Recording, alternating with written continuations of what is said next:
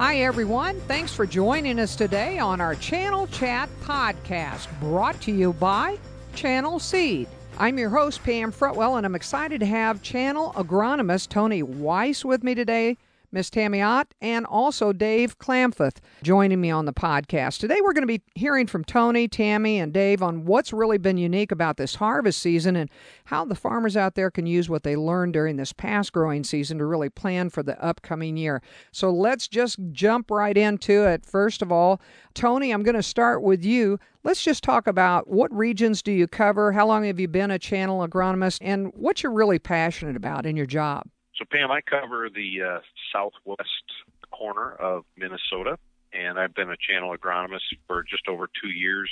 However, I've been in the industry for almost 26. And, what gets me up every morning and going is two different things. One, there's always something different going on with the change of seasons, that there's no season that's like another. So I always enjoy all of that. And, the second piece is helping farmers efficiently produce safe, affordable food for the world, kind of on a grander scale. One of the things that I really appreciate about what I do. Tammy, tell me where you're from and a little bit about yourself. I cover the central Nebraska area, and I've been a channel agronomist for about 2.5 years, but I've been in the ag industry for about 15 years total. I'm really passionate about agronomy because I love being in the field, supporting and working with our farm families that are helping to feed the world. I enjoy bringing new products and technologies to the farm to help fulfill growers' needs and address challenges that they have. It's a very challenging career, but also very rewarding. So, Dave, how about you? Tell me a little bit about yourself. Well, I currently support 6 district sales managers and 6 sales territories in the entire state of Ohio. This is my 12th year as a channel agronomist. My current seed background goes back 34 years. And I've always had a passion for the crop production systems and how that all fits together with our growers. I enjoy spending time with them in improving not only profitability but efficiency in their operations, and, of course, using channel products. I'm especially passionate about the next generation in production agriculture. It's a difficult time for them to get entered in, to have the financial means and the will to do the work.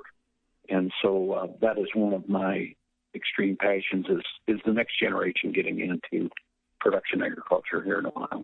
It's great that I have so much diversity in where you guys are from. So tell me, first of all, Tony, is there anything unique about this harvest season in your area, and how does it impact your local farmers? Like I said earlier, every season is unique in agriculture. This one has definitely thrown us a little bit of a curveball. In April, we were fighting off snowstorms, so our planting window was delayed into May. Through the growing season, on average to date, we've had 8 to 12 inches above normal rainfall for a good chunk of my geography, and we have large areas that have been 16 to 18 inches above normal just for the growing season. And in addition to that, and this is the good part of it is we've had above average temperatures too. So with our delayed planting, we've got the crop is actually ready to harvest. We've started a little bit, but currently we're running about 300 growing degree units ahead of normal. And what's interesting about it, as we talk about what's unique about harvest, is a good chunk of that happened in the last few weeks. 2 weeks ago, we had about 170 GDUs, and our average is about 90. So the crop really moved along very quickly. A lot of corn black layered 2 weeks ago, and then last week we got about 4 to 6 inches of rain across my entire geography. So the uniqueness of that for my geography is harvest. The crop is ready to go. A little bit of harvesting was done prior to the rain, and I think a few guys are going to get back in the field again today. But for me, how am I going to use this going forward? Just being out in the field, being out in plots, taking a look at our products and trying to make sure that products are handling this type of environment so that moving forward I can make good recommendations for our growers. And Tammy, that's quite a bit of variance from the normal over there that he's had. Tell me about your area. What's been unique this year for you guys, and how's it impacting your farmers, and how's it going to help next year?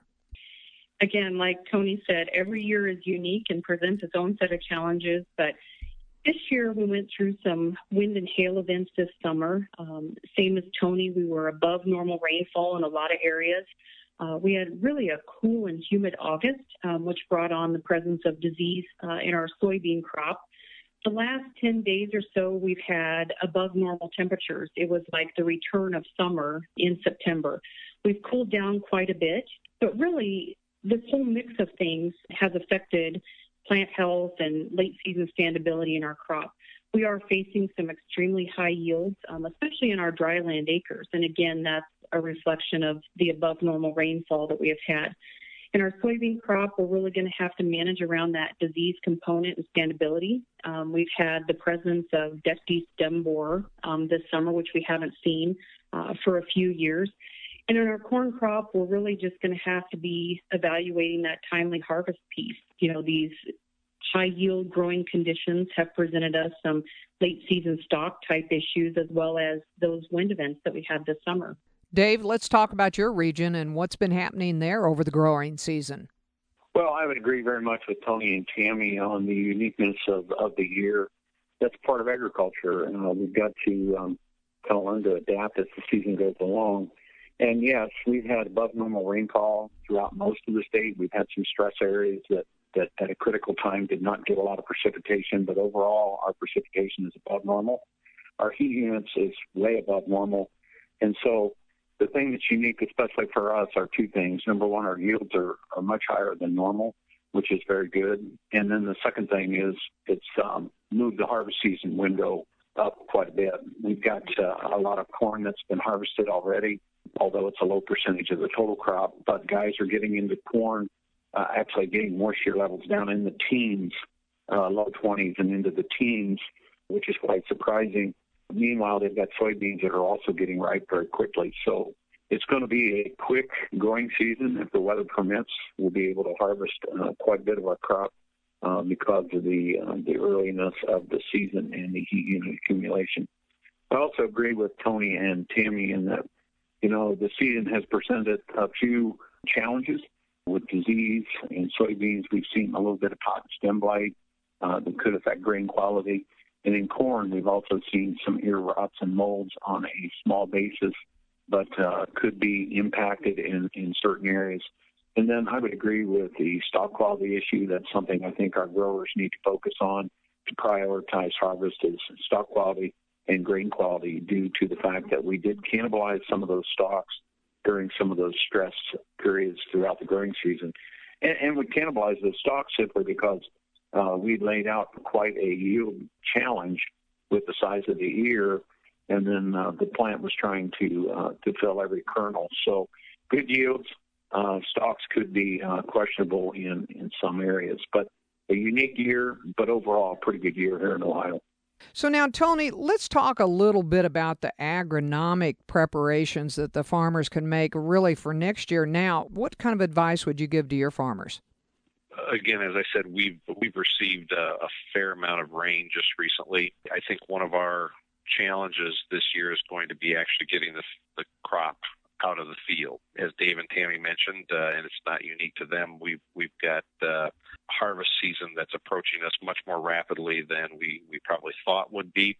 And so we've got a lot of stuff ready to go, but with the rains we've had, it's going to be a struggle to get out across the fields. And so one of the things I think we need to be watching is minimizing field traffic and compaction with the wetter soils that we have, making sure that we're not doing too much to our soils so that next year we don't see the impacts of a wet fall. And there's obviously a balance there of, you got to get your crop out and trying to protect your field. Little things you can do by maybe adding tracks or duals and making sure your tires have the right air pressure. Also things like, don't fill your grain cart as full as it will go, trying to keep the weight off of the field when the field conditions are as wet as they are. Tammy, tell me a little bit of what you think you're going to be advising farmers about as they go into next year's preparation. Well, every year is different, like we've talked about, and next year won't be the same as this year. But I think there are really some things that we can focus on from a hybrid selection and a plant perspective. And we're really going to be focusing in Nebraska on that plant health component. What type of seed treatments can we be thinking about for next year to really help set us up for that management of risk and help us manage our return on investment with our growers? So, Dave, tell me how you think that your farmers are going to be thinking about next year, and what kind of agronomic things do they need to be thinking about? So I think Tony and Tammy have brought out some excellent points, but the four areas I think growers need to focus their attention as they start to plan for 2019 would be, number one, fertility management, especially nitrogen. We've seen with the rains and the growing season we've had this year, we've seen some differences how nitrogen is managed, and not just the amount, but the timing of those applications. The other fertility issue that I'm seeing is some potassium deficiencies showing up in both corn and soybeans. So I think growers need to take a critical look at the potassium levels in their testing methods to make sure that they have adequate amounts there for next year's crop. The second area would be seed treatments and how they can better establish a stand in both the corn and soybeans. The third area would be weed control. With the amount of heat and moisture we had this year, we had some weed control issues that they need to make sure they correct for 2019. And then the last area would be disease management in both corn and soybeans. Again, with the weather conditions we've had, we've seen some incidents of disease pressure. And I think varietal and hybrid selection will be important, as well as considering a fungicide treatment during the growing season. So now, Tony, as growers start thinking about disease and pest management for next year, are there any new technologies that really can help protect against those pests or diseases in your area? So one of the things we did experience in southwest Minnesota this year is the onset of some SDS. It was a little bit late in the season, but not. It still impacted yields in some fields. And so when you think about soybeans, number one, you think about yield, and a lot of times folks look at their herbicide system as well when you talk about soybeans. But one of the key things for us this year, from a sudden death syndrome perspective, making sure that you've got varieties that have fairly good tolerance to that when you think about next year. And I know a number of our Roundup Ready to Extend varieties that we're selling in southwest Minnesota have very good SDS tolerance, and I think are going to perform extremely well because of that this fall. Tammy, tell me about your area, about the disease and the pest management programs that you're thinking of for next year. Is there anything in particular as far as some new technologies that you can recommend to the growers out there? Yes, there are two new technologies that we're bringing into the Channel brand that I'm very excited about. The first one of those technologies is the NemaStrike technology, brand new novel mode of action that we're bringing into the industry to really help growers manage that nematode pest. We have a lot of areas that are sandy in the central part of Nebraska, and we know we have a nematode issue, and now we have a solution for that. The second thing that we're excited about to help us control those areas that are heavy pressure western bean cutworm year after year is the Tricepta technology. Dave, Channel just launched a new disease product lineup called Channel Protects Us. Now, is that something that could be beneficial for growers in your area? Absolutely. The Channel Protects Us products have been selected for their extreme tolerance and in some cases mild resistance to our major leaf diseases, that being gray leaf spot, northern cornleaf blight, southern rust, anthracnose stalk rot, and Gauss's wilt.